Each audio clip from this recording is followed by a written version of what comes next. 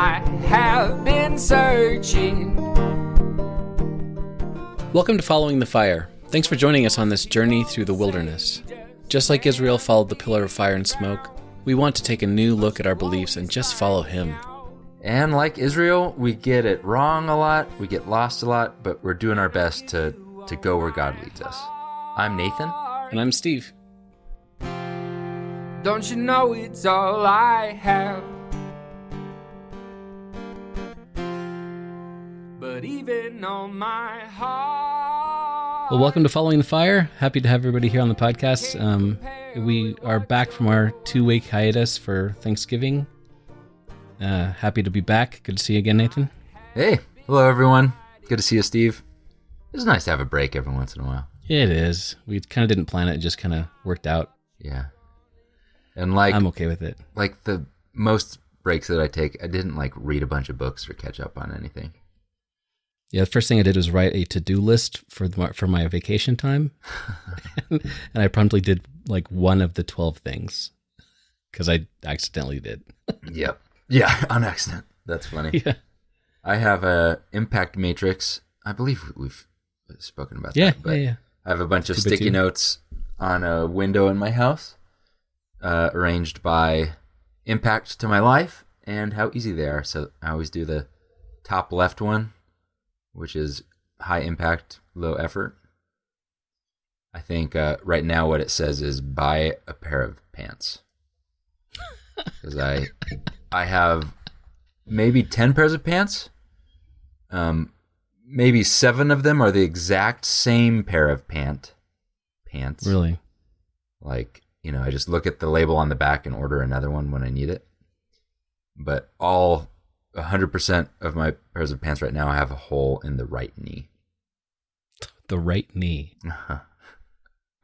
Okay. None of them have a hole in the left knee. They all have a hole in the right knee. You cross your left leg over your right, don't you? Oh, what? I just thought I had a more pointy, like a bone spur or something. Yeah, that's got to be it.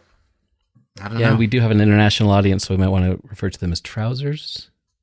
My trousers have are pre-worn more on the right than the left. Anyways, it doesn't matter in a remote world because nobody sees my knees. No, it doesn't. Yeah. I recently bought, last year I bought a pair of internet pants. Just meaning from the internet instead of actually going to a store to try them on. Worked great. The way I interpreted internet pants is like stretchy sweatpants. Well, they're actually stretchy jeans. Ah, nice. So they're COVID internet trousers. Yeah, they are. Say. COVID adjustable. COVID adjustable. I made the switch to stretchy fabric a few years ago, and life is much better. I highly recommend it. Oh yeah, it's much better. So I was laughing earlier, so occasionally I will stumble onto like Christian Reddit. I would not recommend it, but there's some interesting things that come up. I'll save some for maybe future discussions, but one of them, just because I got a crack out of this, it was a Church of Christ thing, and it was like, how do you meet decent Christians in this day and age? And all of the suggestions were like really sketchy sounding websites, and I couldn't tell if it was people trolling, because so it was like, you know, Church of Christ meets Church of Christ, or like Hot Church of Christ, you know, singles or whatever. And Hot Church. It was just like, that cannot be real. And so Sanctified Church of Christ singles is what you're looking for. Mutual edification .com. But I was scared to I was like, man, I just want to see so bad what this looks like, but I was scared to type it in because I was sure this is just like direct line to a virus. But one of them apparently is real. It looks real sketchy. It's probably real and also stealing information.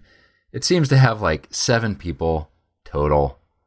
And it like one of my favorites, usernames was Proverbs 31 man. So that's the And This is a dating site? it's specifically a Church of Christ dating site. Is it churchofchristSingles.com? Yeah. It is? Yeah. Okay, that was developed by a good friend of mine when I was in college. No way. It's real? Really? It's real. Yeah. Okay. He was frustrated because he couldn't find any other Church of Christ girls, and so he built it so he could find some, and then he found his wife. Well, there you go. Now I feel bad. Like 6 kids. Do they listen? I doubt it. Yeah. Just that it correct me looks up. like a year 2007 website though. It hasn't does. been touched in a long time. Yeah, that makes me feel better because I was like, this has got to be like Russia just stealing people's information. I mean, hey, if you're looking for love and you have a very narrow, Yeah, band of acceptance, go for it. that's what technology is good at doing. Yeah, my buddy Jim, who made this, is super good guy. I assume it looks like it's still active, so he must still be doing it. I don't know. That's funny. Yeah. What are the chances that probably really high, that the degree of separation from what I assume is like a fake dating site is just like one of your friends' projects? Now I feel bad for making fun of it. You shouldn't. It's fine. We'll forgive you. Also, you can choose relationship. I'm going to keep making fun of it a little bit more. You can choose relationship type. And from the ones I can see, the choices are serious, marriage, or friends. Huh. Which I feel like is... That you're searching for? Yeah, that's like what you're looking for. I don't know why you would choose serious and not marriage. I feel like those are not mutually... You could have a serious friendship and marriage with all the same person. Anyway, so there's that. If you need to find... Proverbs 31, man's just looking for friends, though, so... Oh. Yeah. He's a nice guy. Yeah. He lives in Florida, though. I don't know about that. Florida Proverbs 31, man. Nothing personal, Carlin, if you're listening. But, Florida. Florida has a strong Church of Christ presence. But it does. They have their own school that's like almost a separate... Like it's separate from like the Abilene Christian, Oklahoma Christian. It's a Florida college, right? That's what it's called? I think so, yeah. Yeah, it's like super fundamentalist, super conservative, I think. Had some friends who've gone there. I feel like there's just not a whole lot of interaction. There's like Northern Christian Church of Christians, Southern Church of Christians, but then Florida is like an island that developed kind of independently, it seems like. Well, it makes sense. Try to avoid Florida when you can.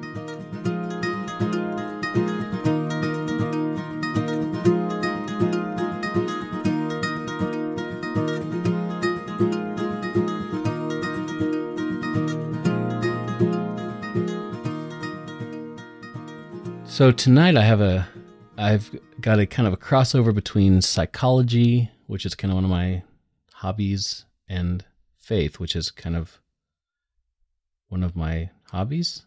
Yeah, does it sound... Are you allowed to call it that? You know what? I just realized one of my callings. Callings. Maybe that's it. I feel like beekeeping and brewing are callings of mine, and faith. Calling. They're not hobbies. They're not hobbies. No. Yeah, it's what I was meant to do.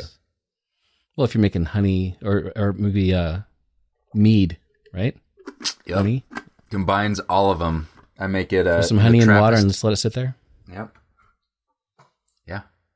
Possibly the original alcohol, because it's one of the few that you can make on accident and it still tastes good. There's a really good documentary. I think I saw it on Amazon Prime called "How Beer Saved the World." It's been around a while. It's really good, talking about how because of beer and like the accidental possible formation of grains and sitting in water for a long time, how that allowed people to live, because for so long they had just all the water was nasty once we started living near each other. But you brew beer and water is suddenly not nasty. I have even heard it argued that beer and bread either existed at this, like came about at the same time, or that beer could have even been first. Yeah, I heard that. Isn't that crazy? Yeah. Yeah, and the folks who built the pyramids were paid in beer. This is like liquid bread. Yeah. They found like the inscriptions and stuff like, this dude gets a barrel of ale for his work this week or whatever. Wow, that's so interesting. I like reading about historical beers, and there's a book I have about like Belgian like working farm beers, and if you were a worker, you would get your beer for the day, and it was your lunch. It was your hydration and your lunch, and kind of part of your wages. So, cool. How do we get it? I don't know. Hobby, psychology and faith. So, right. So psychology and faith. So we know, and I'll get into what it is in a minute, but let me set the stage. All right. If you'll allow me. Paint us a picture. You may not realize this, Nathan, but the world is currently clearly falling apart. Yeah. Also, my pants on the right side, and our country on the right side. Sorry. Sorry, that was really good. But so the world, yes, the world is falling apart. The country, especially on the right, the United States, especially, is falling apart. And I've seen a lot of videos recently from around the world of people like basically saying, "Hey, America, are you okay? You guys doing all right?" You know, not just from the politics, but just the coronavirus stuff and just everything. Everything's falling apart. Have you heard of Jordan Klepper? Is he a comedian? Yeah, he's a comedian. He's like on the Daily Show with Trevor Noah, and he goes. He's known for kind of going around to like Trump rallies and stuff, and interviewing people. It's kind of like a Jay Leno when he used to do like the people on the street stuff. Yeah, yep. And I've watched him, interview people at Trump rallies who are so clearly going against their own interests and who contradict themselves and who appear to be just going along blindly with whatever Trump and his opinions say. And it's frustrating. But I mean, I've seen my family members eating this kind of garbage, and I have a just sort of distant family member who's very anti-mask, anti-vax, and really into all the QAnon stuff. And I remember the day before the insurrection at the Capitol, she posted on Facebook, "The storm's coming tomorrow." I'm like, what? And her entire family, kids and all, contracted COVID, and her husband was put in the hospital for several weeks, almost died, and she's still claiming that it's all false. It's like just made up. Right. And good, strong Christian people who I used to look up to are still buying it, still claiming that the election was stolen, and these sweet people are suddenly super xenophobic and hateful and violent and all this stuff. I mean, it's too depressing. I could go on, but the level of insanity in the USA has spiked in the past 5 years. It seems. Because has it really? I mean, maybe we just know more about things and people are louder than they used to be. Yeah. But here's a question. Do these people think that they're doing the right thing? Yes. Absolutely. Yes, of course they do. Yeah. Nobody, very few people think that they're the bad guy. They think that they have figured it out and they're doing the right stuff. Are these people on the right, are they the only ones making illogical decisions? Nope. No, of course they're not. Have you, Nathan, ever made an illogical decision? Yes. When it goes against your own interests? I'm known for that. That's one of my personality traits. Is it one of your hobbies? It's one of my callings. Yeah. Yeah, so it's not just writers at the Capitol. I mean, we all do this. And it's easy to just throw stones at the folks who are currently in the spotlight for being blinded by whatever it is. Yeah. But it kind of got me thinking, why are we doing this to ourselves? I mean, God gave us the gift of intellect and reasoning in order to figure this stuff out. I mean, I grew up being taught to exalt and praise the values of logical thought and truth, and always think through things, pay attention to what's going on, and use your reasoning skills. But it just doesn't happen. And the problem is not that we are necessarily deceived or that we are trying to do the wrong thing. I think the problem is that we're humans and our brains are lazy, just to put it bluntly. But it's lazy in a good way, usually. It usually helps us. So I manage a bunch of software engineers at work. Mm-hmm. And one of my team leads often says that the best software engineer is a lazy one. Yeah, I've heard because they tend to figure out the most efficient way of doing things so they can write the least amount of code, which ends up being better because less code equals less bugs and less problems and on and on. So our brains are kind of like that because they like to come up with shortcuts and ways of figuring out what's going on without having to think through the whole thing. So we develop these.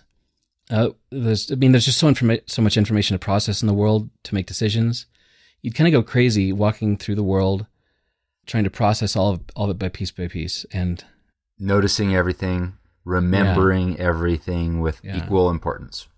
Right, and that's actually one of the theories of why what the frustrations of autism can be.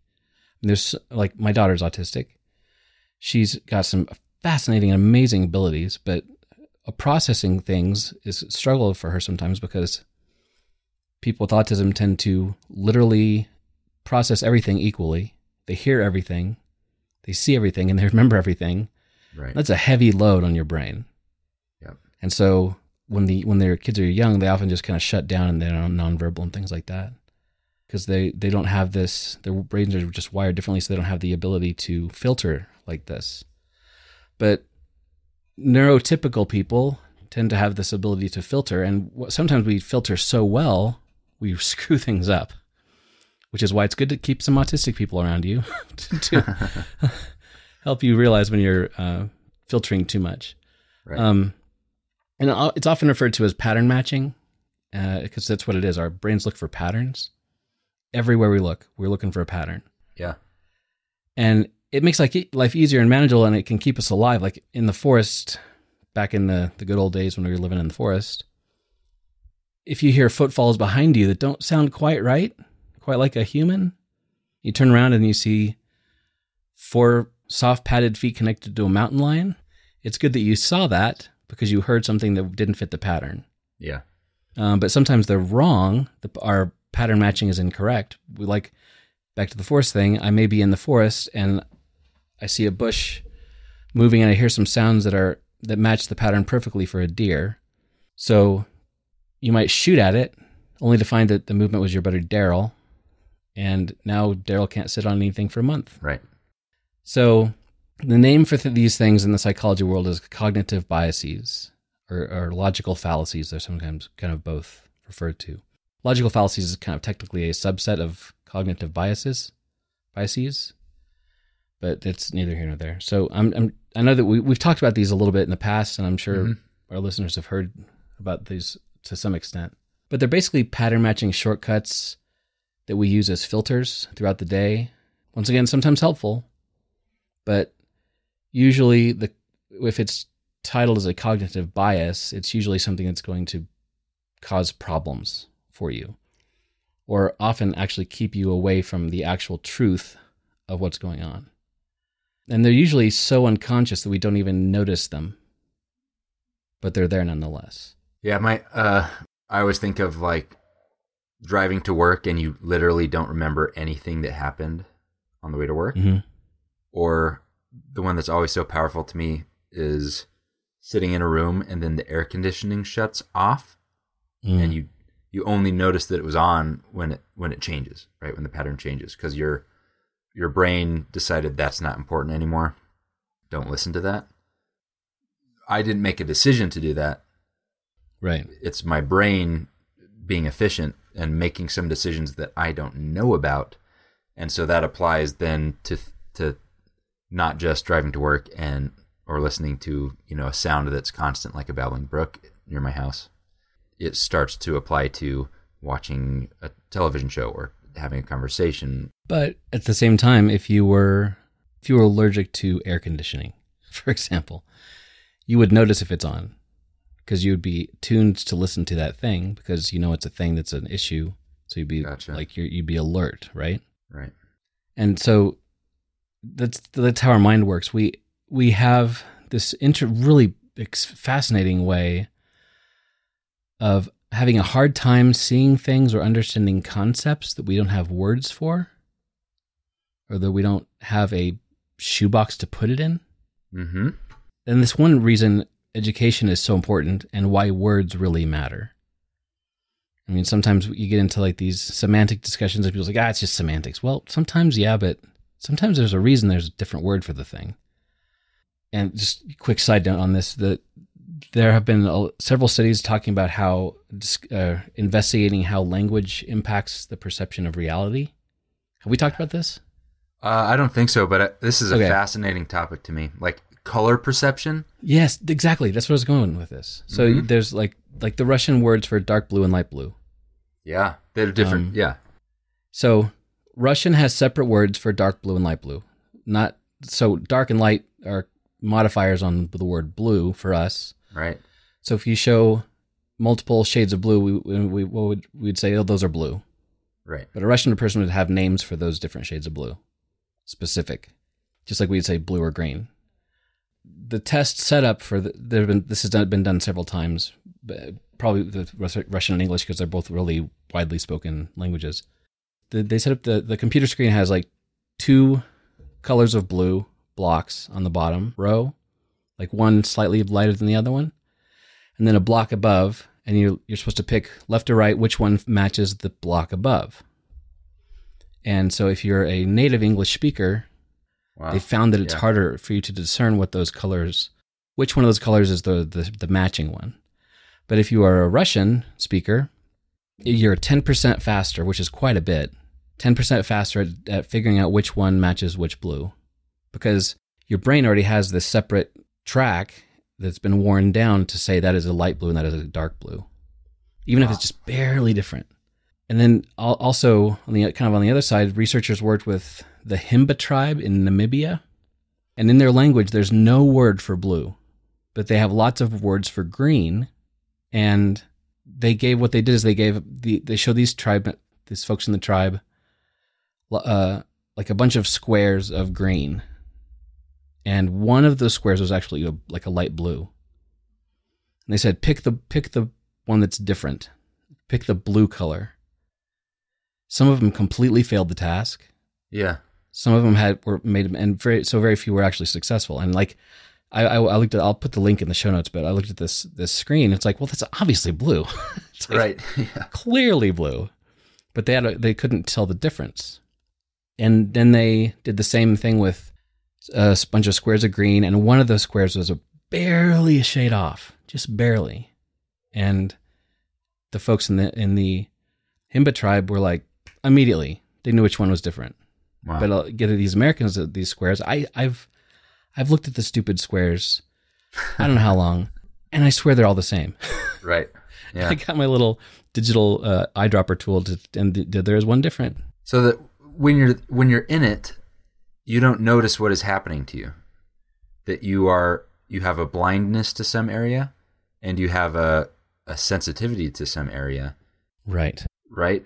Yeah, but you do. It's right. And that can happen with color, but it can happen with like words that we talk about sickness with, or what's our word for someone who's not from our country, or yeah.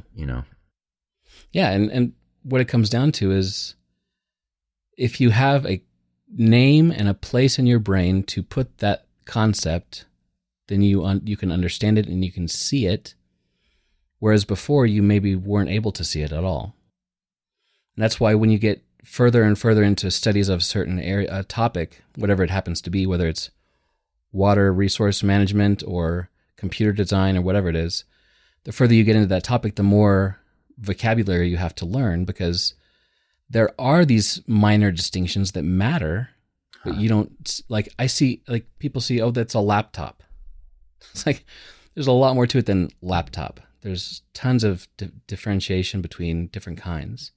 Right. But if you don't know about it, it's going to be completely irrelevant to you, and you won't even notice it.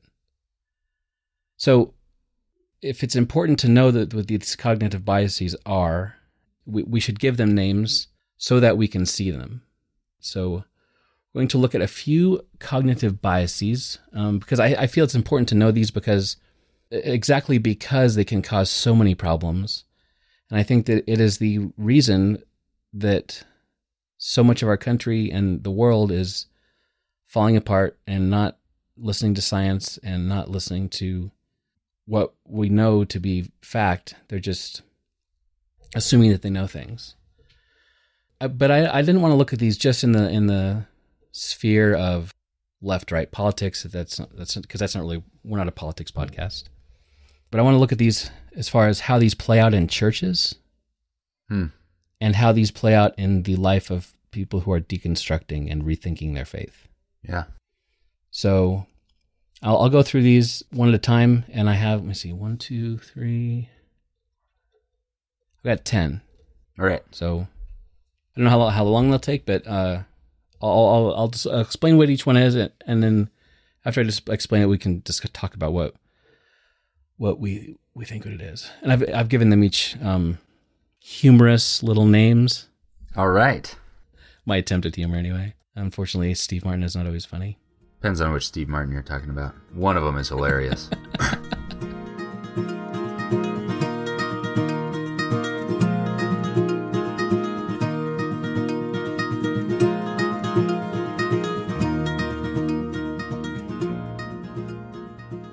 The first one that we've heard a lot about is the availability heuristic.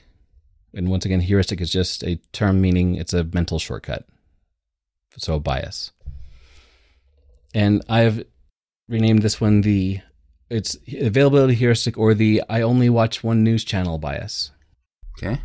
And what that is relying on information that is easily available or easily remembered or common as a basis for your decisions and for your beliefs.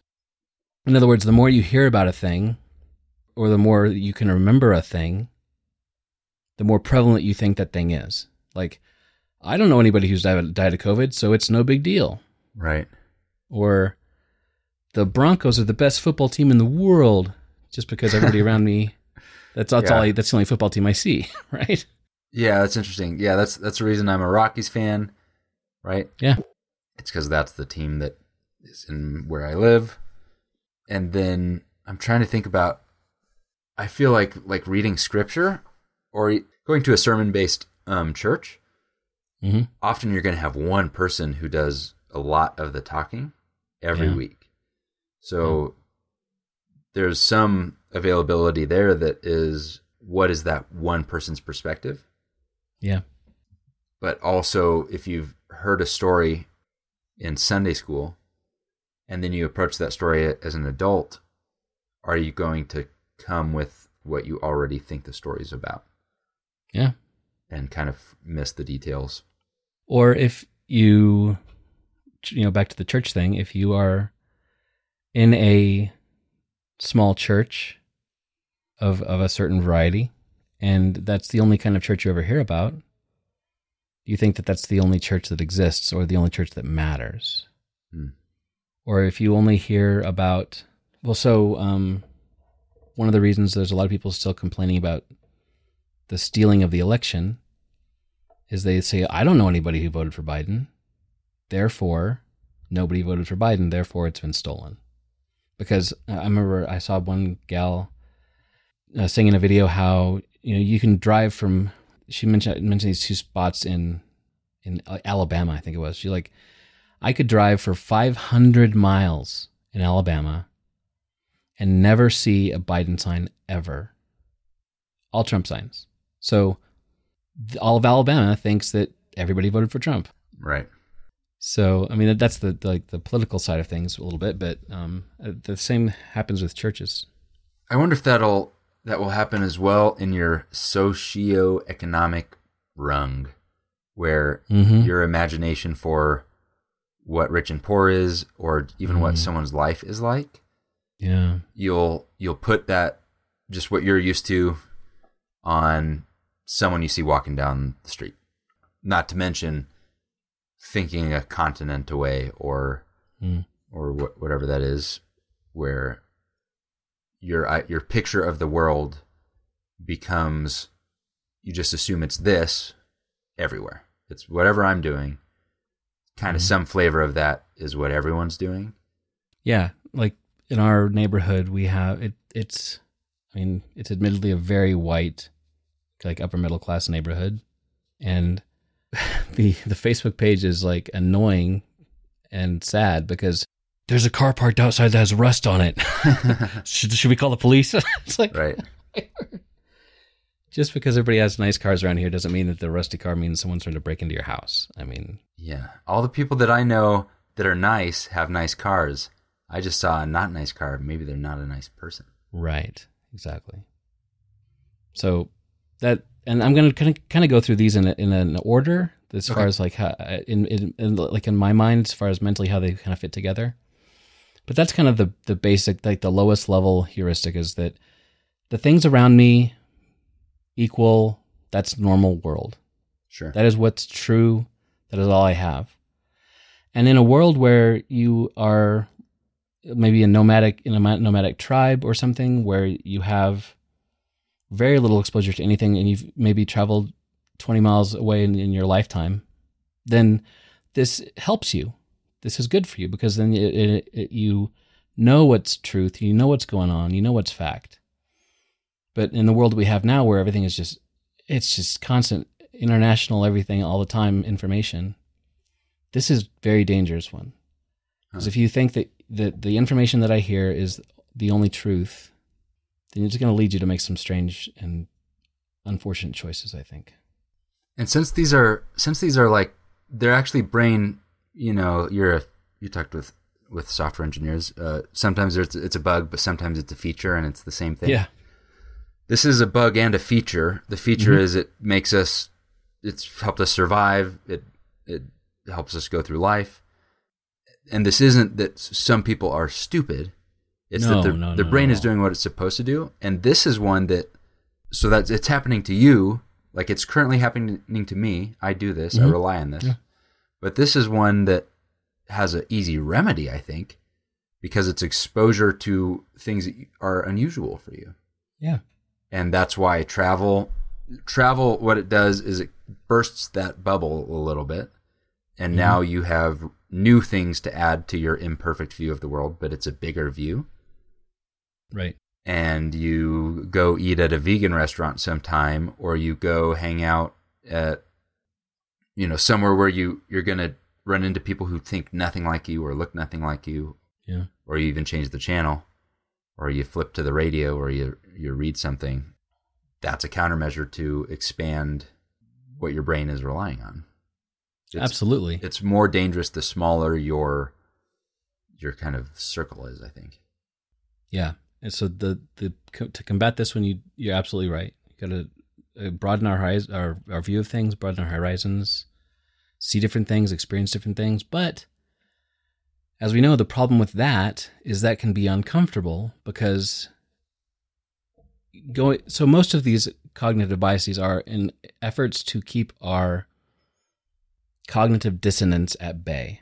Yeah. There are ways to on the negative side.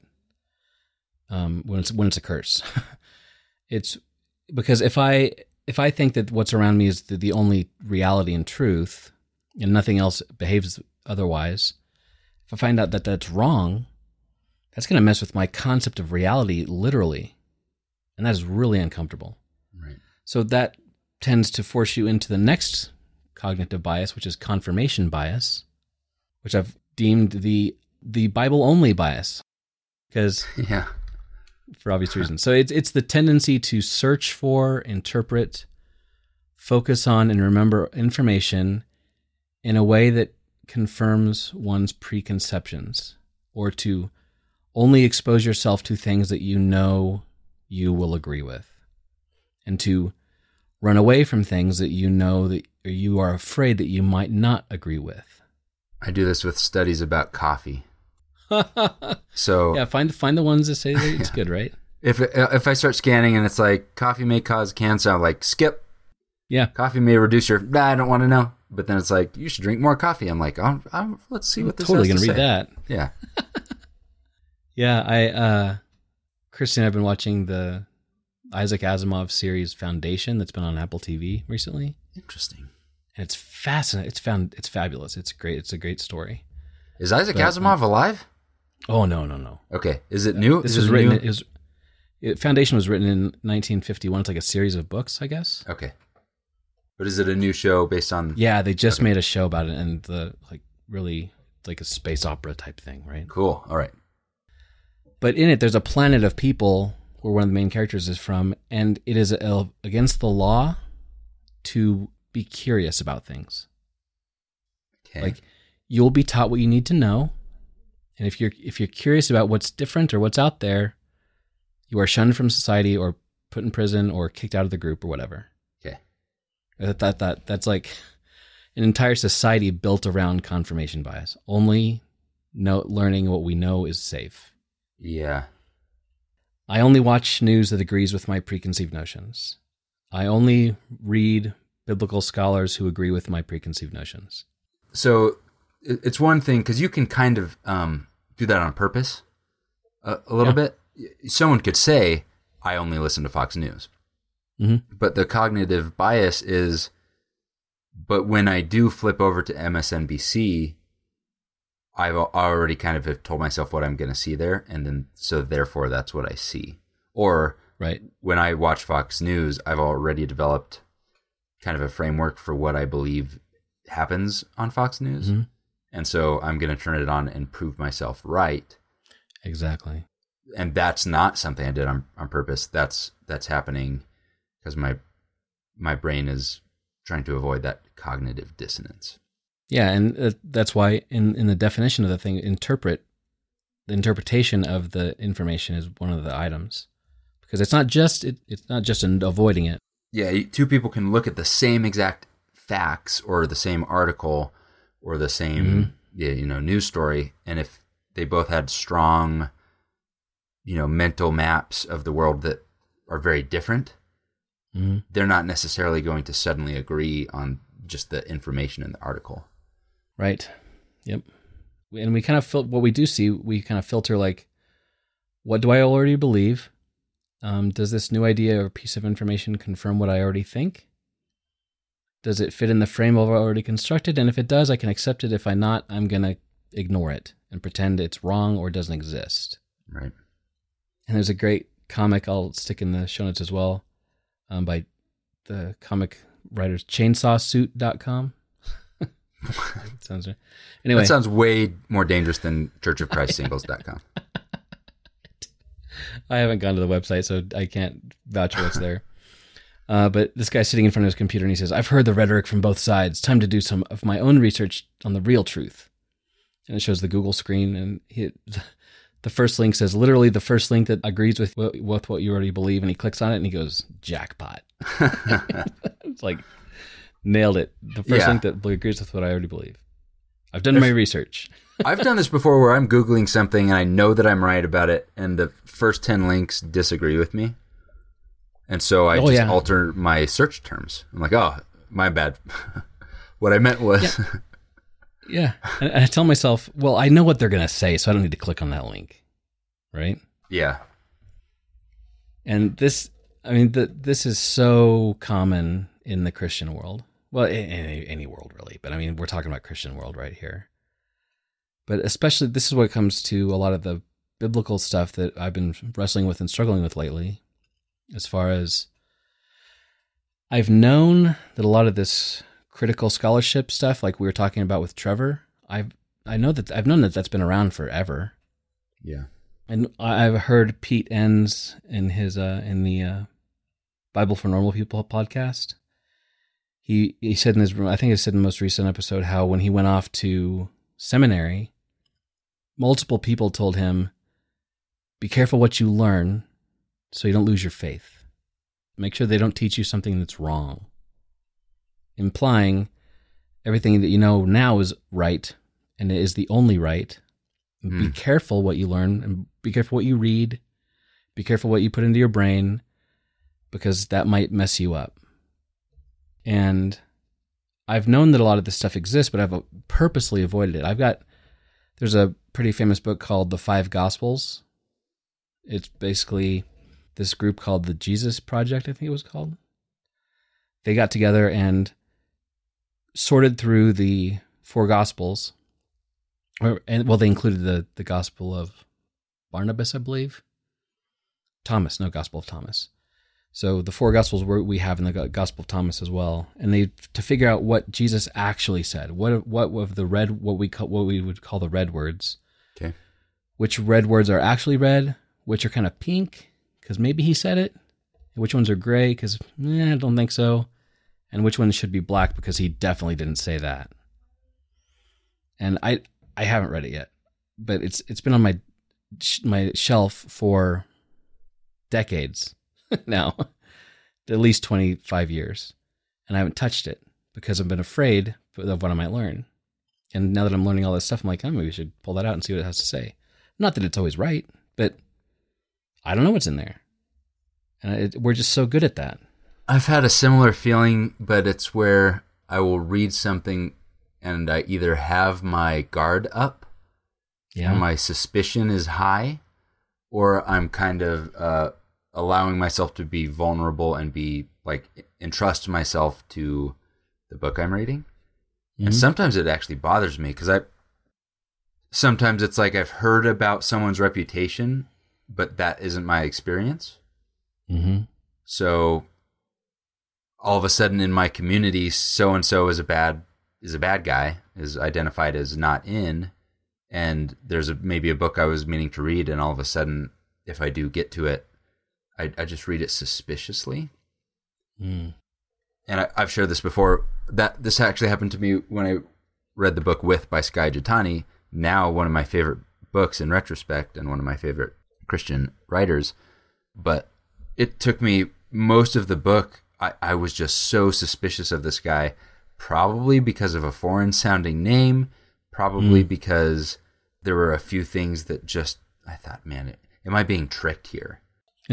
Yeah. Right? And a similar thing, I read Preston Sprinkle recently, and I know of his reputation on one side of his argument, and so I have the same thing where I'm like, my guard was up even though I didn't really want it to be. I wanted to be approaching something without preconception, but I couldn't do it. I just couldn't be be objective because I was already, my brain was trying so hard to steer it to where I know it was supposed to go. Yeah, it's hard. I mean, we can try to pull ourselves out of these, but it's really hard. But at least noticing that you're doing that is very valuable, I think. You know, with the confirmation bias thing, I think, once again, it's the solution, at least partially, comes down to exposing yourself to more stuff. And partially seeing that, you know, it's not necessarily going to destroy things because you know some information that you didn't know before. So confirmation bias is a pretty common one that we lean on heavily, and we really should probably be careful when we do. Moving on to that is shared information bias. This is kind of a new one. I was researching some of these. I mean, there are dozens and dozens of these things, so I had to pick and choose, and there's more that are relevant. But so shared information is a bias, or the you all know this Bible story already bias, is the tendency for group members, specifically group members, to spend much more time and energy discussing information that all the members are already familiar with, instead of information that only some members are aware of or that is completely new to everybody. Okay, so if we're in a group of people, we're going to be more likely to focus on something that we all share in common? Is that you all already know about, or that you all already agree with? Interesting. Yeah, because it's comfortable. It's comfort thing. So, like, I remember we had a Super Bowl party at our place about 10 years ago, and the folks who last time the Broncos were in the Super Bowl, and they like fumbled on the 2-yard line or whatever. Sad. It was so sad. And I'm not even a football fan. It was sad. But we had the Super Bowl party here, and the people who had the orange jerseys on, who were like the super fans, we're just sitting there discussing great plays in the past, great games in the past, great players of the past. And not that it was about the past, but even some of the, in the current time. But they were all discussing things that everybody knew. No, there was no like, hey, did you hear about that thing? And they're like, no, I never heard about that. It's like, yeah, totally. And they're like trading the stories back and forth. Or at church, that's why I called it you all know this Bible story already by us, because at church we teach the same stuff over and over, over and over. And we even have altar calls, if you want to call them that, or like invitations to get baptized on evenings when literally everybody is a Christian and has been for 50 years. Sure. Yeah. But you still got to have the thing. But we end up talking about the stuff we're all comfortable with. And as soon as somebody brings in a new thing or a concept or an idea that's different, that's avoided.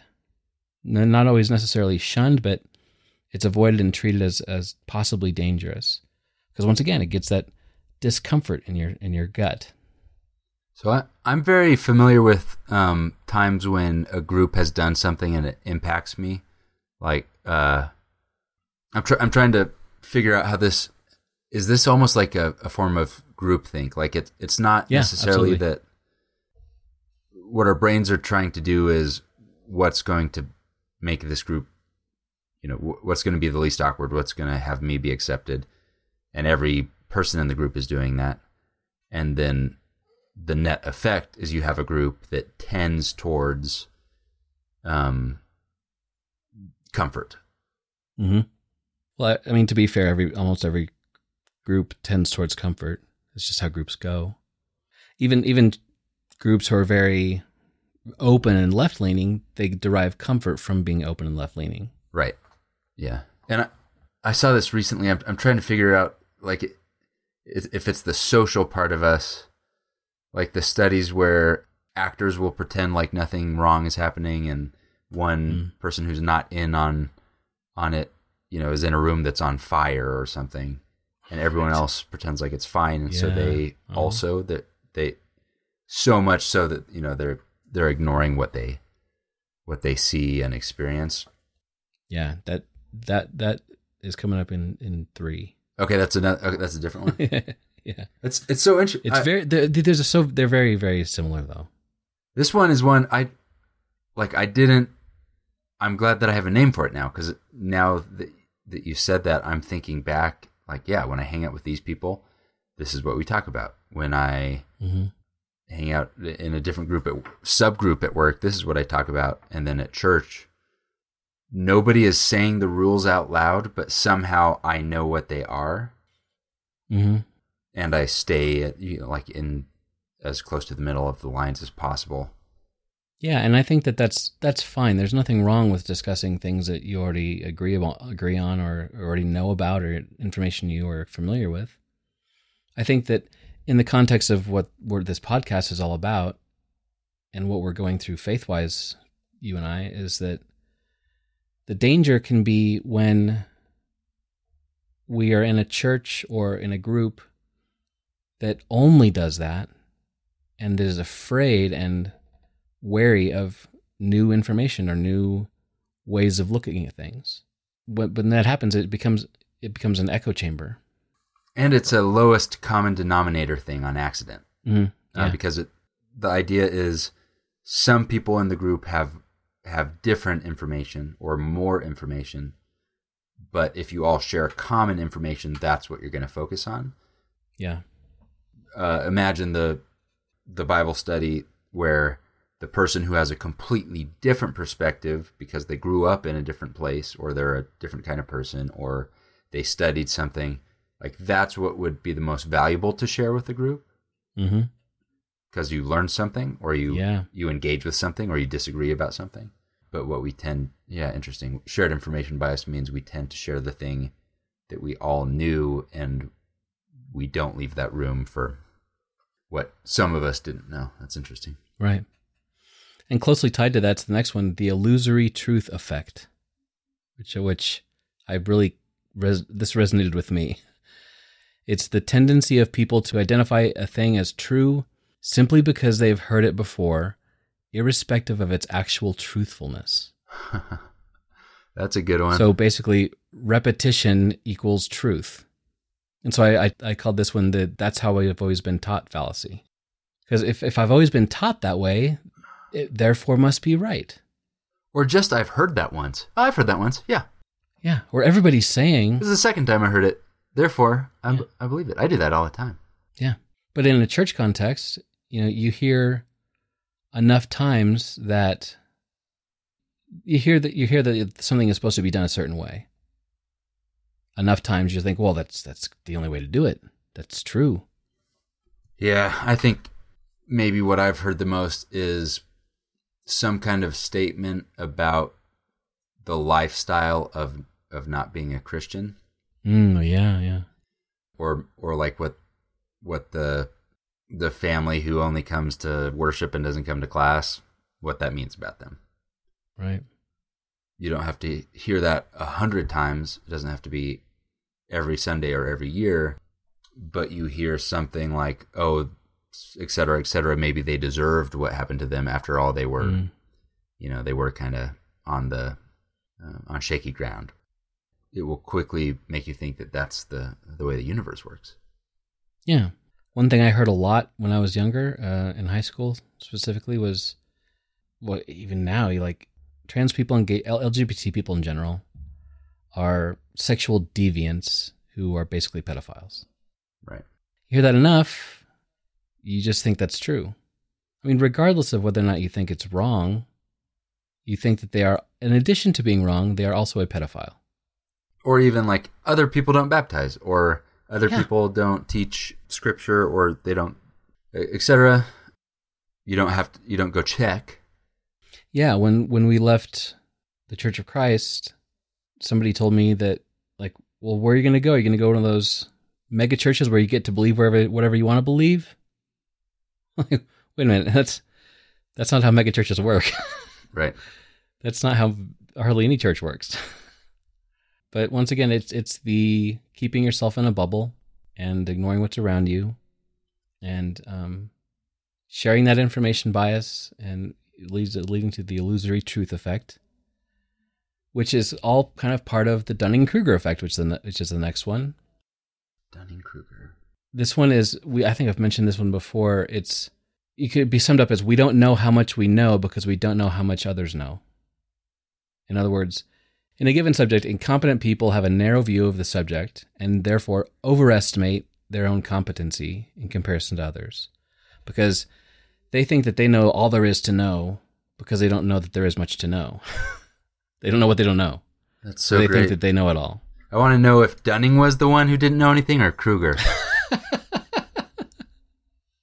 Yeah, so that's funny. So it's it's almost ignorance is bliss. It's like the confidence of someone who knows nothing is high. Right, but on the other side, people who are very competent have a much broader view of the subject, and therefore they know how much they don't know. And so they underestimate themselves in comparison to other people. Wow. Even though they're the expert, they think that their knowledge is below average because their sphere is other academics or whatever in that subject, and they know how much is out there. But people who, on the other side, who don't know anything about it, have a very narrow view, but they're like, I know all I know about this thing is something I know, therefore I've got it all, and I am beyond anybody else in this subject, or at least I'm above average. That's so interesting. And this is like, it's like anti-vaxxer 101 right here. If I have done my own research, quote unquote, and I have determined that I know what is in a vaccine, therefore I know everything about how vaccines work and how they should or shouldn't be applied to the world. Whereas a extreme expert in immunology and virology or whatever would know that there's a lot they don't know. Yeah. So, and I don't know if this is the Dunning-Kruger effect, but the confident people, you can be more confident and direct about a really clear black and white statement that's short than you can something that is nuanced. Yeah. So it's easier to say, the Bible clearly says, you should not fish, and if the other one says, well, no, what it said is you should not fish on that side, you should switch and fish on the other side. Right. Like, that's too long. You're talking too much. You just lost me, because you can say that boldly and with confidence. And as we increase in maturity in faith, I think that often many, many subjects become more gray. There's more room for, well, you know, it's not as black and, even the Bible, I don't believe, is that black and white. Or, you know, I think the black and white misses some of what's happening here. Let's look into it. That's like, you can't put that on a pamphlet. So the transmission of person A in the Dunning-Kruger effect to person B is part of the problem. The person who is overestimating their ability doesn't need any help, and the person who is underestimating their ability isn't going to offer any help. Right. Yeah, and so I've called this one the I've read the Bible fallacy. Like, I read the Bible once, or parts of it, so I know what we should be doing, and I know how the world should work and how Christianity should be, and I've never looked at it again, and I don't understand the complexity in the mass world of scholarship and debate and confusion and nuance that's out there, because I think I've got to figure it all out. And then you have the people who are like Trevor, who know lots more than we do, and he knows how much he doesn't know, and so he's going to be less forceful about saying something is right or wrong, because he knows that we don't know necessarily sometimes. Yeah. And so that ties into another fallacy they'll get to later about like appealing to authority. But it's those people. The dangerous combination is people who know a little bit about a subject and think that they're the expert, and turn that into a way to control people. And actually, this is the next one. It's confidence bias. Oh. And you can probably figure out what that is.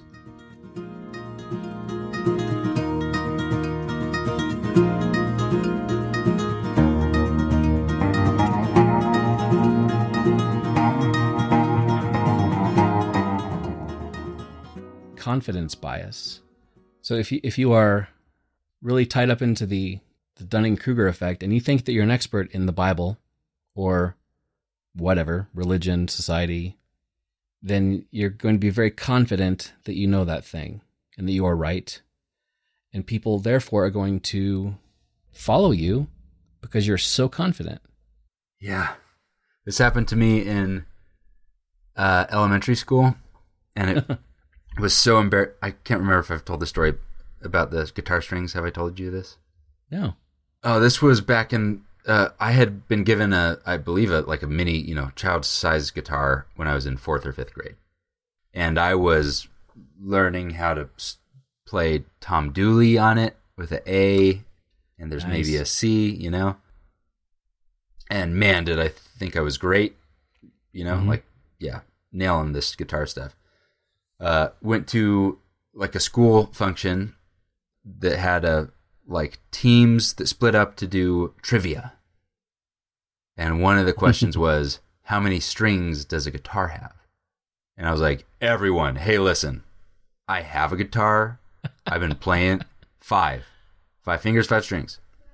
I was so confident that I convinced all of the people, including the people who knew I was wrong.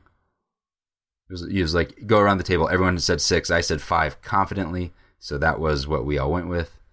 Obviously, there are 6 strings on a guitar. And I do that all the time. And so I've slowly learned to see it. And I'll even warn people, now it applies in meetings usually at work. I'll say, by the way, sometimes my confidence is directly, indirectly proportional to how right I am. So it's so interesting. See, but you notice that in yourself, and that's good. Yeah, but I know that I do it, but I don't know exactly when I do it. So I just know it could be lurking below the surface, just about any time.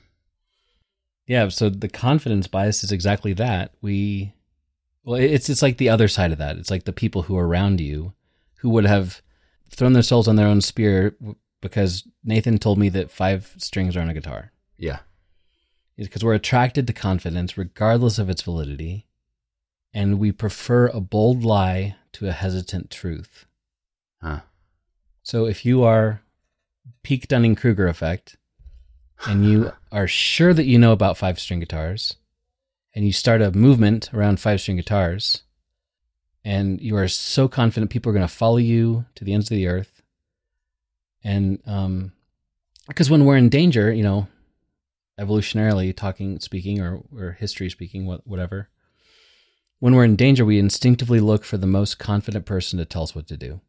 Huh. Because we assume they know what they're talking about. They must know. Yeah. They're confident. Yeah. Yeah. And so, go ahead. Our media that we consume on the left and the right and the middle is based, a lot of it, on listening to people who are very confident, say their side very confidently with no room for error. So you'll, especially like cable news, even if you have 2 people who disagree, they're both going to disagree. The people who end up going on TV or talk radio are confident in their positions. Yeah. And when we have politicians, they even need to remind themselves to be confident and to not waver. Or at least pretend. Yeah, it doesn't even have to. They could have a nuanced belief kind of under the surface, but it's going to be important for them to convey to the public a much more confident view. Mm-hmm.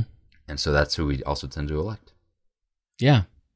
And something I just learned a couple years ago is con artist is actually short for confidence artist. A confidence man. Mm-hmm.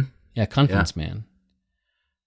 Because, I mean, we use that term con. We know exactly what that means. They're tricking you by being confident. So you don't even see it. Confident people can seriously manipulate other people around them. This, when I, at the early pandemic, accidentally got into magic tricks somehow.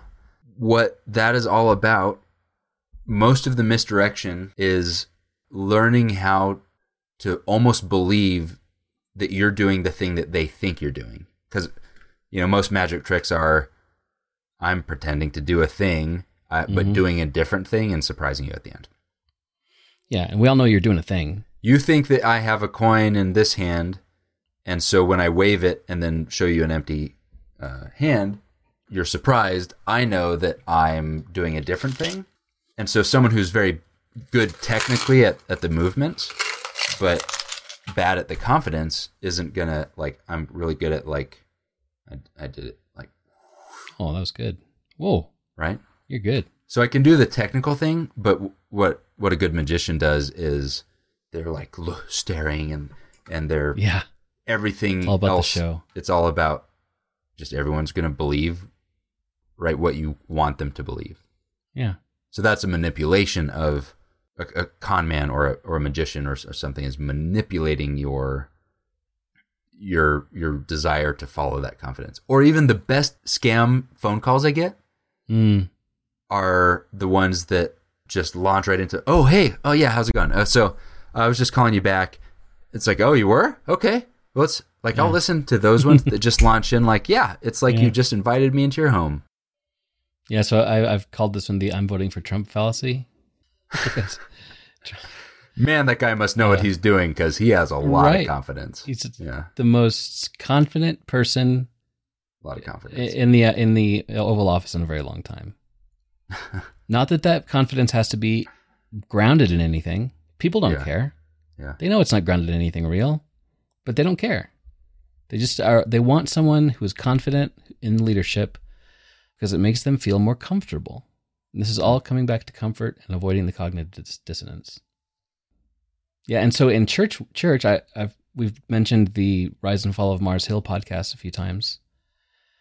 The Mark Driscoll was a very, very, still is a very confident person. I mean, I've never heard that man say a thing that is not oozing confidence. Sure. He never was a member of a church before he started Mars Hill and spread it to like all 50 states or something crazy, and That's a lot of got confidence. 50,000 members, and Yeah. it's a lot of guts. And people, he figured out what he was doing, but I mean, he's a smart guy, but he twisted and manipulated and hurt people, and they followed him because he was confident. And one of the little phrases in the intro to every single episode of the podcast is a quote, a soundbite from somebody saying, We have a culture of church members who would prefer a narcissist leading a church. and this is exactly the why. Because we are more comfortable when someone who thinks that they've got it all together is in charge. And that's a scary, scary thing. And you're going to hear more confirmation bias too from that kind of person. So that Oh, yeah. one of the best things about a narcissist, or maybe a natural reason why a church could eventually either foster a narcissist or kind of create one, is they're going to be confident, and we're attracted to that. But our identity is tied to their identity, which is something that they're going to be constantly having to elevate. Mm-hmm. And so that makes, eventually what you get is, we are correct, we are doing it right, we are better than other people, and that feels good. I'm like, hey, I'm in the right spot. You're in the right spot. This is And it. don't listen to anybody else. We don't need to. Yeah. Either you don't need to, or it's dangerous. Right. Yeah. So the next one is conformity bias. That's it's almost impossible to see when our community can't or won't see it, because we are driven, and this could also be under the realm of groupthink a little bit. Yeah. So conformity bias is all about the pressure to conform, and not just the pressure, I should say, but it's also around the idea that if something is happening that is wrong, let's go back to the Mark Driscoll situation. Mark Driscoll was often very verbally abusive to people, making fun of them, really mean, in front of everybody else. Yeah. If everybody around me feels like that's okay, or if I think the people around me think it's okay, then I'm going to go along with it. I'm not going to notice it necessarily. Wow. I'm going to laugh and think, oh, that's a funny joke. He's being so funny. Ha ha. But we can be convinced of an idea, or be convinced to ignore an idea or a thing that's happening because the group is okay with it. Yeah. That's really strong. Yeah. I've worked in places where I'm the new employee. Suddenly the boss is screaming at somebody. Mm-hmm. And the first thing you do is you look around. And if everyone else is just typing away, which is what happened in my case, it's like, oh, this is just, I guess this is work. This is what it's like to work. Yeah. And if you are in that kind of situation and you start to have differing thoughts, you can have two choices. You can either speak up and then cause a disturbance in the group, and then you'd be seen as a threat and possibly shunned or kicked out, or you can keep your views secret and then end up emotionally and mentally drained and beaten down because you've got this different belief, and that's a lot of stress. I mean, I know from experience, recent experience, right? Mm-hmm. And it's going to eventually lead you either to change your beliefs back to what the group thinks, or to leave that group. And I think this is where a lot of deconstruction people going through deconstruction, where kind of the breaking point is, they have lived in this conformity bias world, not even seeing things. I grew up in a church where women were not allowed to speak. And it wasn't until about a year and a half, 2 years ago, talking to my wife, that she was explaining how that made her feel. And I'm like, how did I not see that? I mean, my entire 45 years before that, I'd been around churches where women were not allowed to speak and were treated as less than. And it never clicked with me that was going on. Wow. Because everybody thought it was okay. It was the right thing to do. But then she's taught with weeping to me about this. Like, I'm like, first of all, how have we never had this conversation before? When I realized it, it was a huge shock to my brain and my system. And I had to do something about it. And so then in that moment, now you return and you can't not see it now. You didn't see it before because of conformity bias, but now you do see it. Yeah. And then now you're looking at people who can't see a thing that you can see. Right. Which is what a lot of political stuff feels like, or religious stuff feels like recently, is like, how can you not see this? Or like, man, why are we okay with this? And unfortunately, like a lot of people who are deconstructing, the only choice they're given is to remove themselves. Yeah. And so what's left is the group that continues to be uniform, or continues to maybe not see that. Right? It's like it's gonna, you boil out, and what's left is just concentrated what was there before. You know. Absolutely, because when you are in it, you just can't see what's going on. And often it's an experience, like me talking to Christy. It's an experience that will jolt you out of something. Or with, often when I talk to folks who have family members who are in the LGBTQ community, they hadn't thought about it. It wasn't even an issue until their son came out to them or whatever. Yeah. And suddenly they'd have to really quickly shift perspectives and figure out what's really going on here. What am I going to believe? And so you can't make an entire congregation have an experience to shock them out of not seeing what has always been there. And to have your eyes opened, I think is a great thing. And I'm thankful for the times that I have had my eyes opened. And I've said before how I love to find out that I've been wrong, because when I find out that I've truly been wrong is when I actually learn. Yeah, I feel like one of these things that makes you blind to seeing that, right? That, like you cannot go down that path, and you can't stumble on change or learning, or, you know, a group blind spot. And something that I feel like it sometimes takes that deep emotional impact to a group for that. And I think the best example I've seen of this are the child loss awareness license plates. Have you seen, do you know what I'm talking about? No. There's I don't know if it's just Colorado, but there's like a custom license plate you can get that's just child loss awareness. That's all it says. And the implication is this is maybe someone who lost a child died, right? Yeah. And what will happen to me for an embarrassingly short amount of time, but is I see the world through the eyes of someone who has lost a child. Maybe for 30 minutes. And what I see is, oh my goodness, how hard this thing would be to see. Or, oh, this thing that I talk about all the time, how hard would that be if it was me in that situation? And it's just a little poke to like, oh man, you know, just because we all have this shared blindness doesn't mean we shouldn't occasionally think about the people who are not having the same experience as the rest of us when we talk about the holidays, or when we talk about, you know, whatever that is. I was also thinking about how I've spent some time with homeless groups here in town. And before I met some of these people who are living on the streets, basically, I didn't notice them as much. I mean, you see the guy in the corner, and you're like, guy just wants beer money or whatever. Yeah.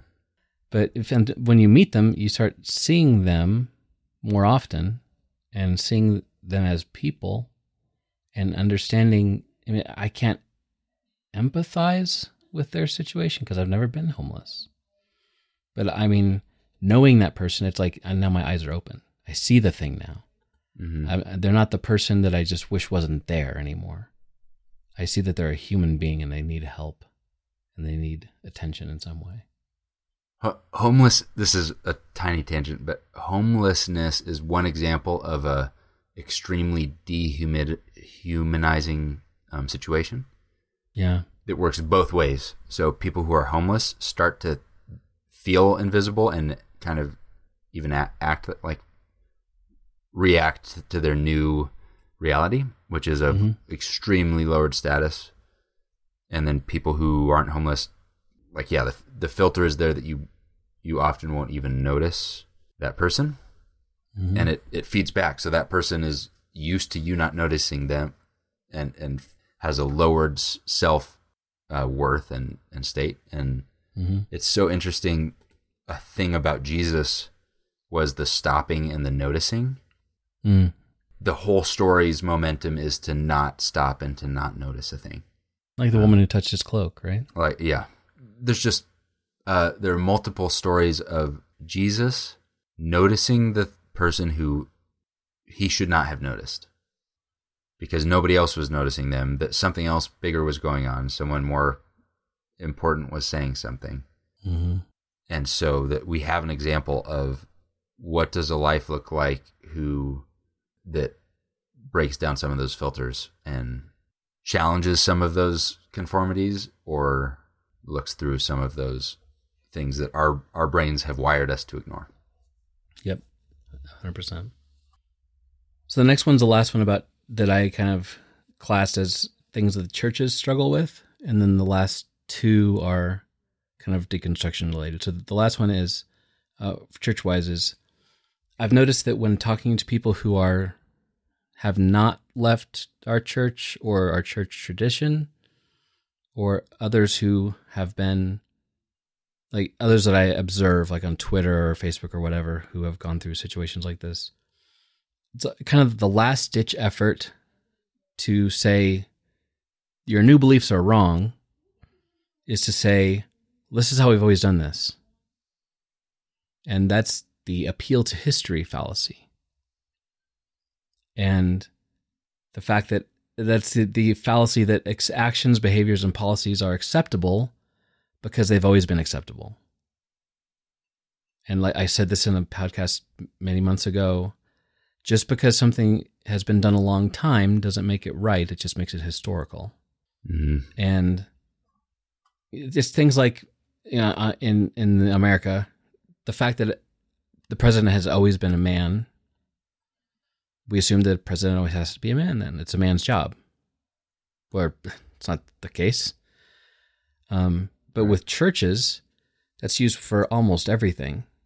And that's that's like I said, it was kind of the last ditch effort of people that I've talked to, especially when it comes to LGBTQ stuff, is you're going against thousands of years of orthodoxy.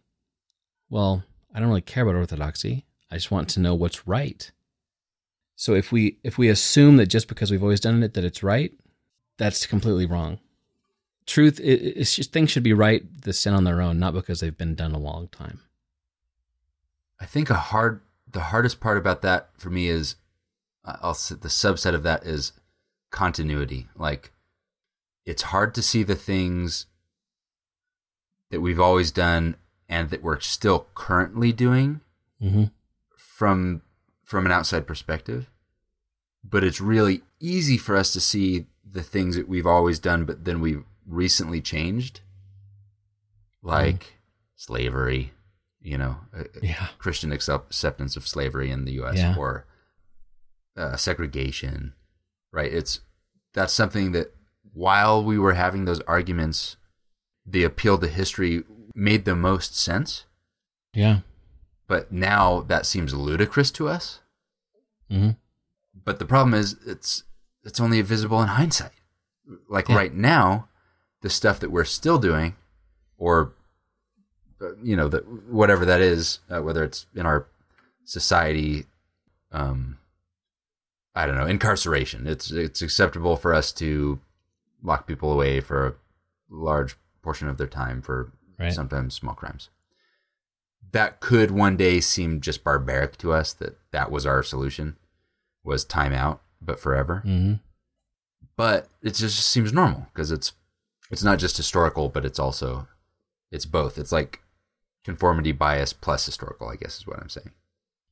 Yeah, and I think that the appeal to history fallacy, the things that like we've always done it this way, they are phrases meant to encapsulate lots of, like as a shorthand for lots of, like the fact that we've done it this way proves that I'm sure lots of people have thought it through. It's time tested and tried, all that kind of thing. But you can't, I mean, that's why it's a logical fallacy. You can't logically say that just the length of something existing makes it okay. Right. And we often are pushed to accept that, especially in traditional type of environments like churches, where there's lots of tradition. Just being told that it's been done that way a long time is enough for some people. But what I'm trying to say is it shouldn't be enough.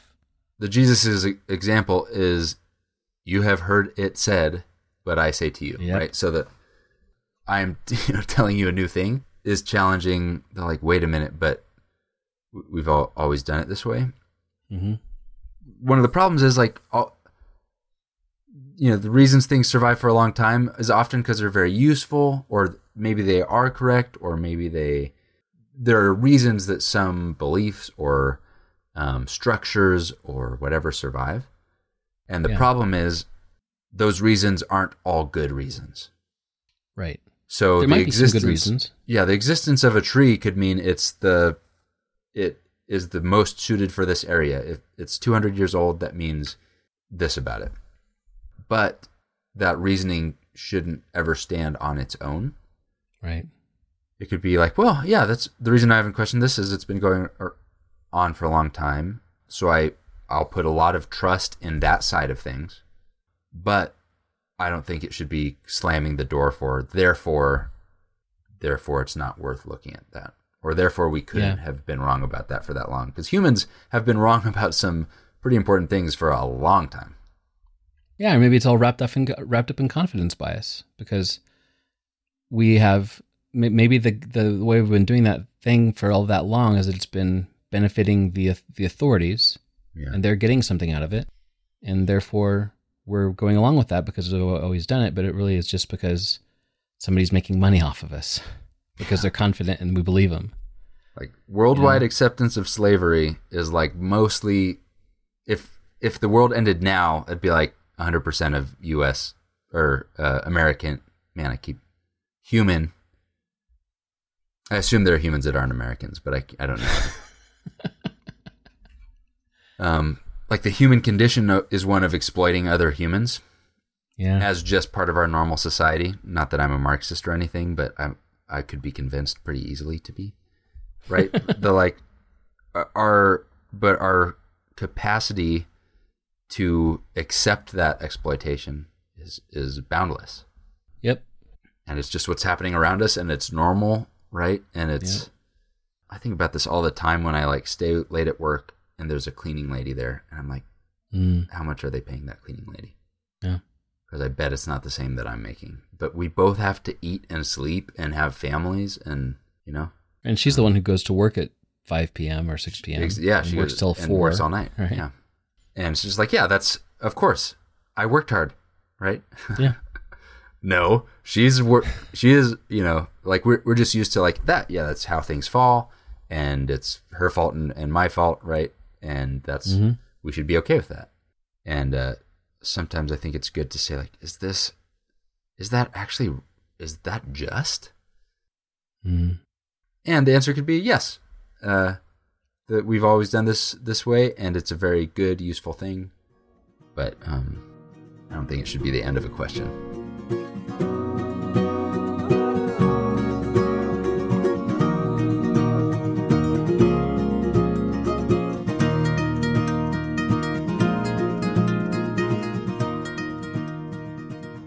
So the second to last one is, it's for people. This is intended for people who are on the deconstruction journey and who are having a hard time giving up on some things that they probably should move on from, because they know that they should.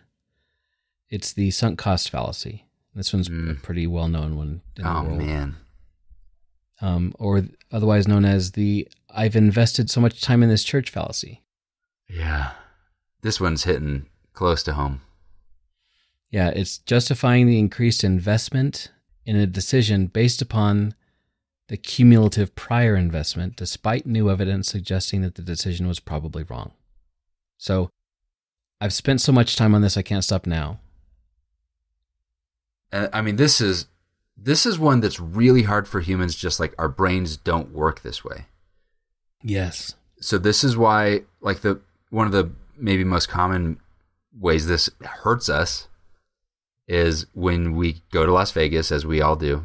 Just kidding. I hate Las Vegas, but I do too. I'm using this example, even though I don't actually identify with it. And you put the coins in the slot machine, or you bet on the things that you do. You can't do magic tricks there. They don't like that. And what you think is, if I have spent 100 minutes putting coins into this machine, I should put one more coin in. Mm-hmm. Even though those 100 coins did not buy you any improved chance of winning something. Right. It's still a very bad idea to put that coin in. But, you could even get in a fight because you've been sitting in the one slot machine, and you get up and someone else sits there, and you're like, wait a minute, I have sunk a lot of cost into that machine. And you feel like that if you leave, you're going to lose those 100 coins. Yeah, not just the one. Right. What you're actually doing is saving your one coin. But what it feels like you're doing is sacrificing all those. And man, what I think about, like, man, if the elders called me from the church, or like maybe I just show up and volunteer to teach class, like I want to sink more cost into a place that I know, it's not welcome, but also it's not going to be fruitful for anybody. I'm not going to, nobody's going to have a fun time if I'm ever allowed to do communion again. That's both a threat and a promise. No one's having a good time, but you feel like if you walk away from that slot machine that you're losing the 100 coins, but in reality, you've already lost the 100 coins. They're gone. They're gone. And at that church, the time is gone. The money that you've put in, the effort you've spent, it's in the past. Man, putting more into something that's broken is not going to fix it. And so if the right choice is to move on, the phrase you've heard before, don't cling to a mistake just because you spent a long time making it. That's hard. It is, because we have this feeling deep in our soul that if I walk away from a thing, then I have wasted the time that I'm there, and I've lost all of that information and all that time and all that effort. And I felt, I guess, like you were saying, I felt that hardcore when we left our church, because I had put so much of my life into that church, and I felt like walking away from it was giving up or losing.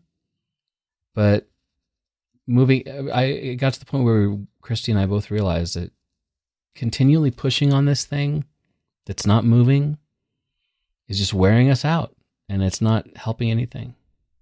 Yeah. So I'm not telling people that you have to leave the church you're at. I'm just saying, try to evaluate, like, all of these things we've talked about before, all these biases. Forget where you are, and are you staying just because you've always been there?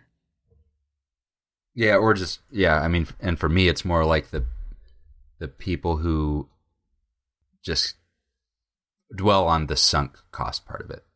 Yeah.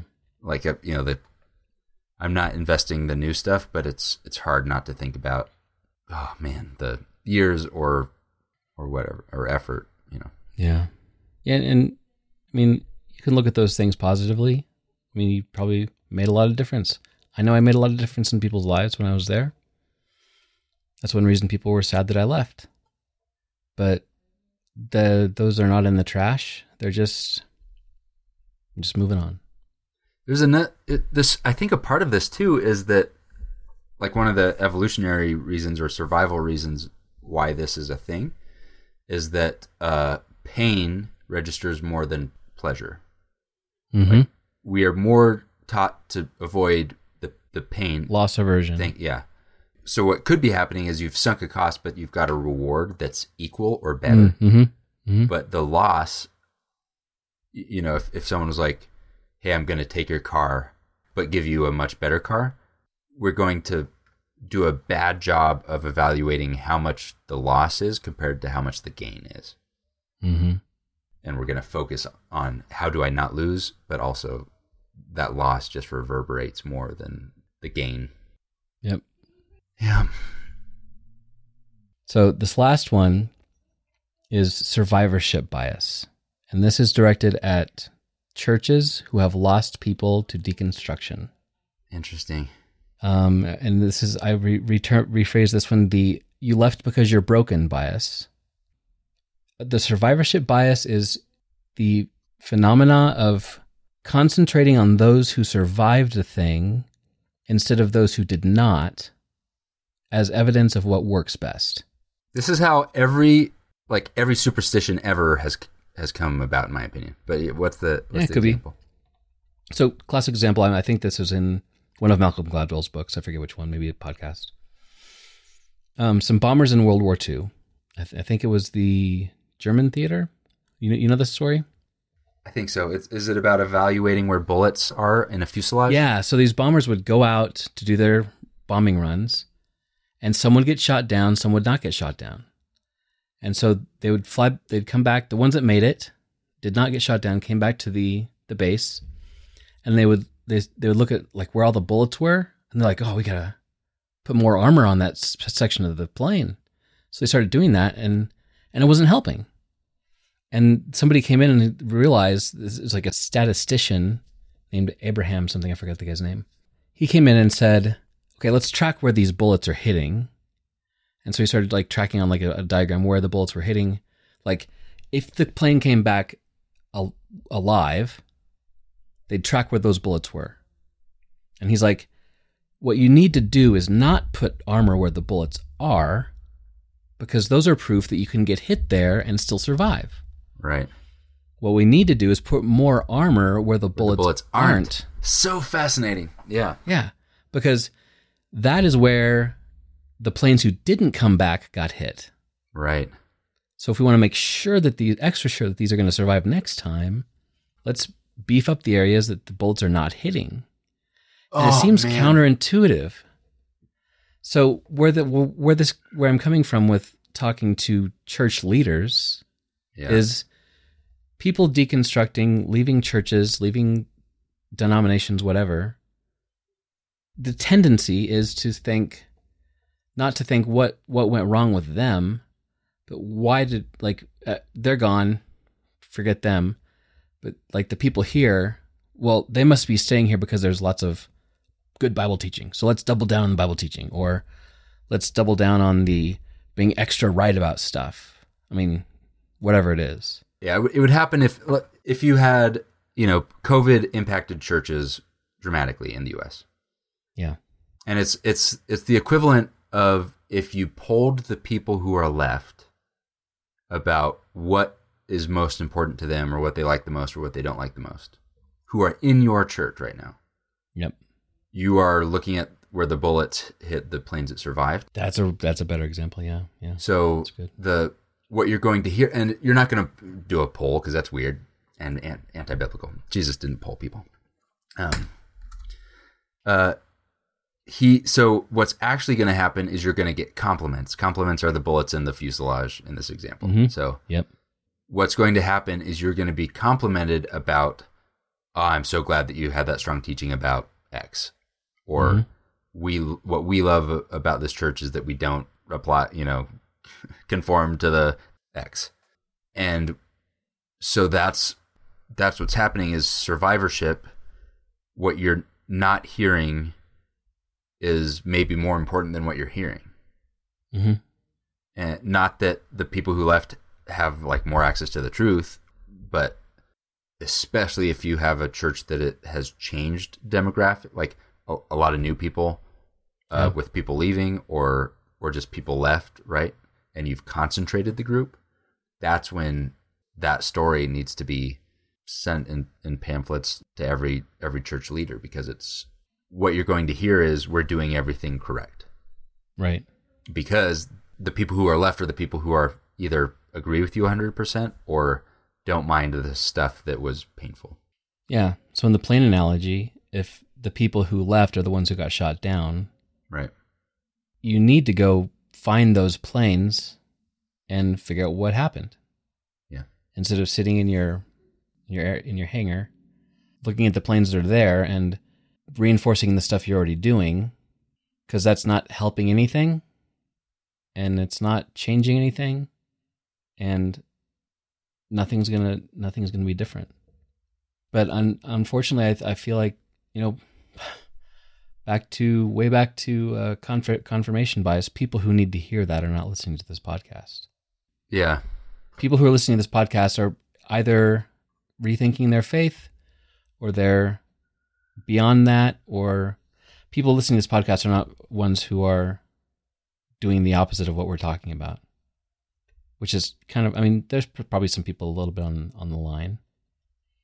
And that's another reason that, like, all of these things together are why toxic environments persist, and why we are in such in my mind, a scary, scary situation in this country, where we're putting ourselves into echo chambers, ignoring everything else that comes in as dangerous, only talking to people who believe what we believe, staying because we feel like we have to, etc., etc., etc.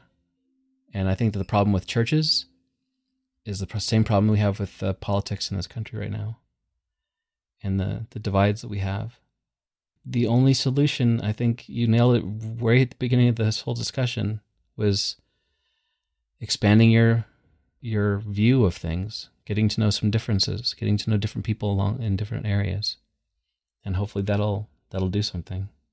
With an intention, I think a common theme is intentionality. So knowing these things are going to happen on accident to good people, what it takes is what I think Jesus did, by the way, when he stopped. I don't think it's because he didn't have cognitive biases. I think he probably did, because I think he was a person with a human brain.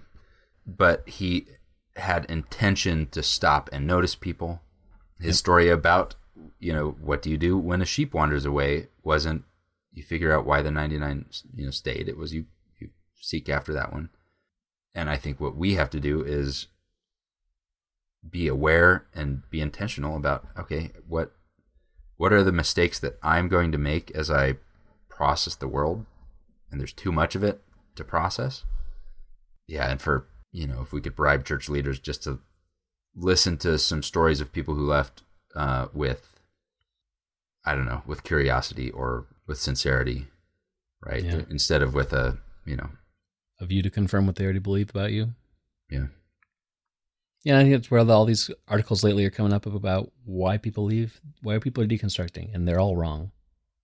Because they want to sin more, because they want to look cool, that's not it. Yeah. And that's all, these kinds of fallacies are exactly why deconstruction is so hard. It's so difficult.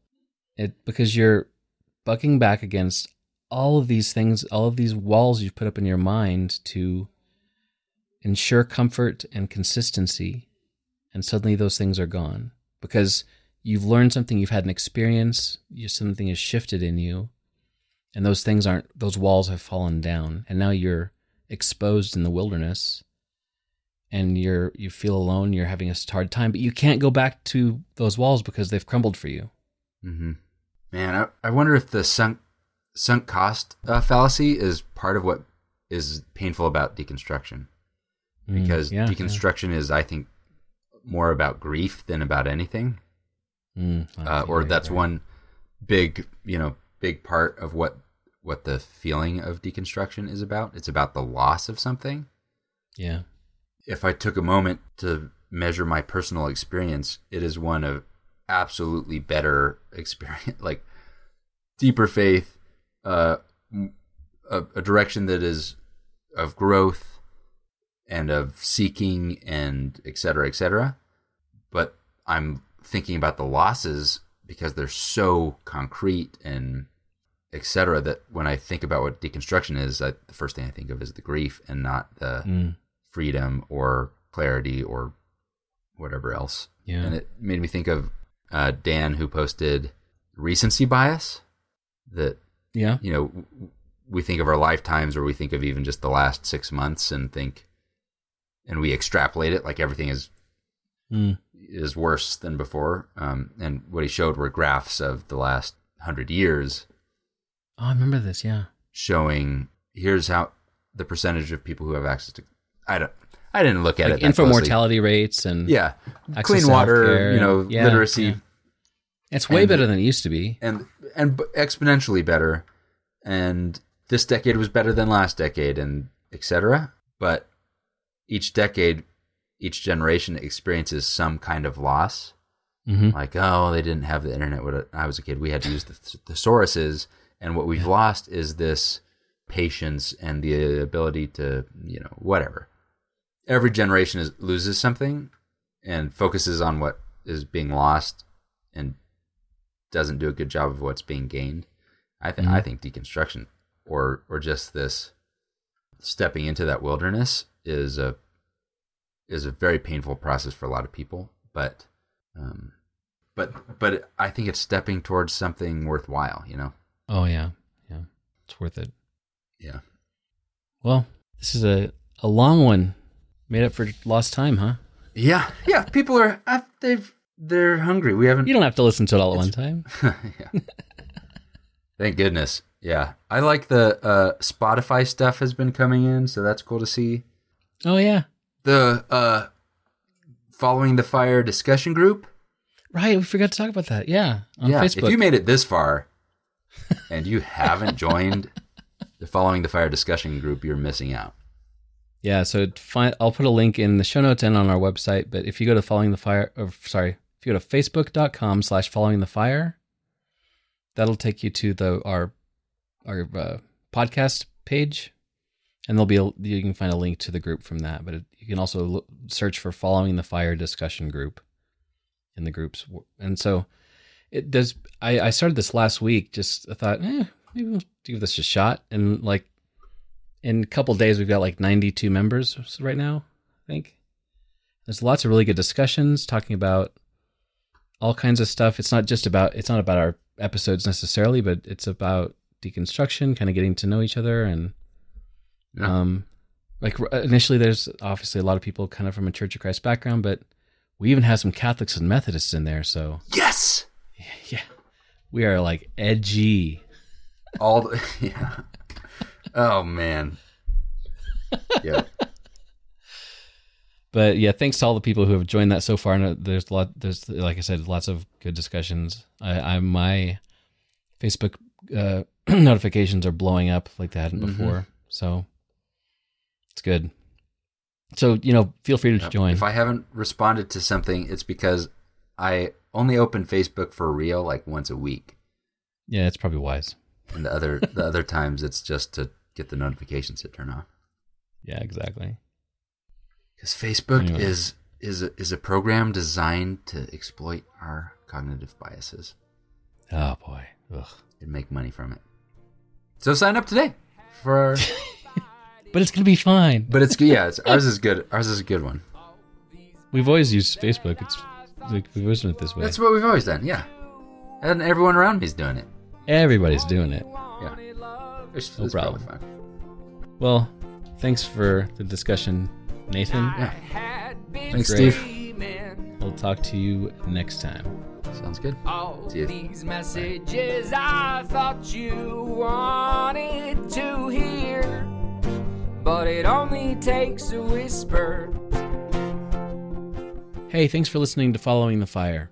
If you'd like to see show notes for this episode, which includes links to everything we mentioned as well as all the scriptures, head on over to followingthefire.com and just click on this episode. There's also contact information on the website. Let us know what you think about the show and if you have any suggestions for future topics.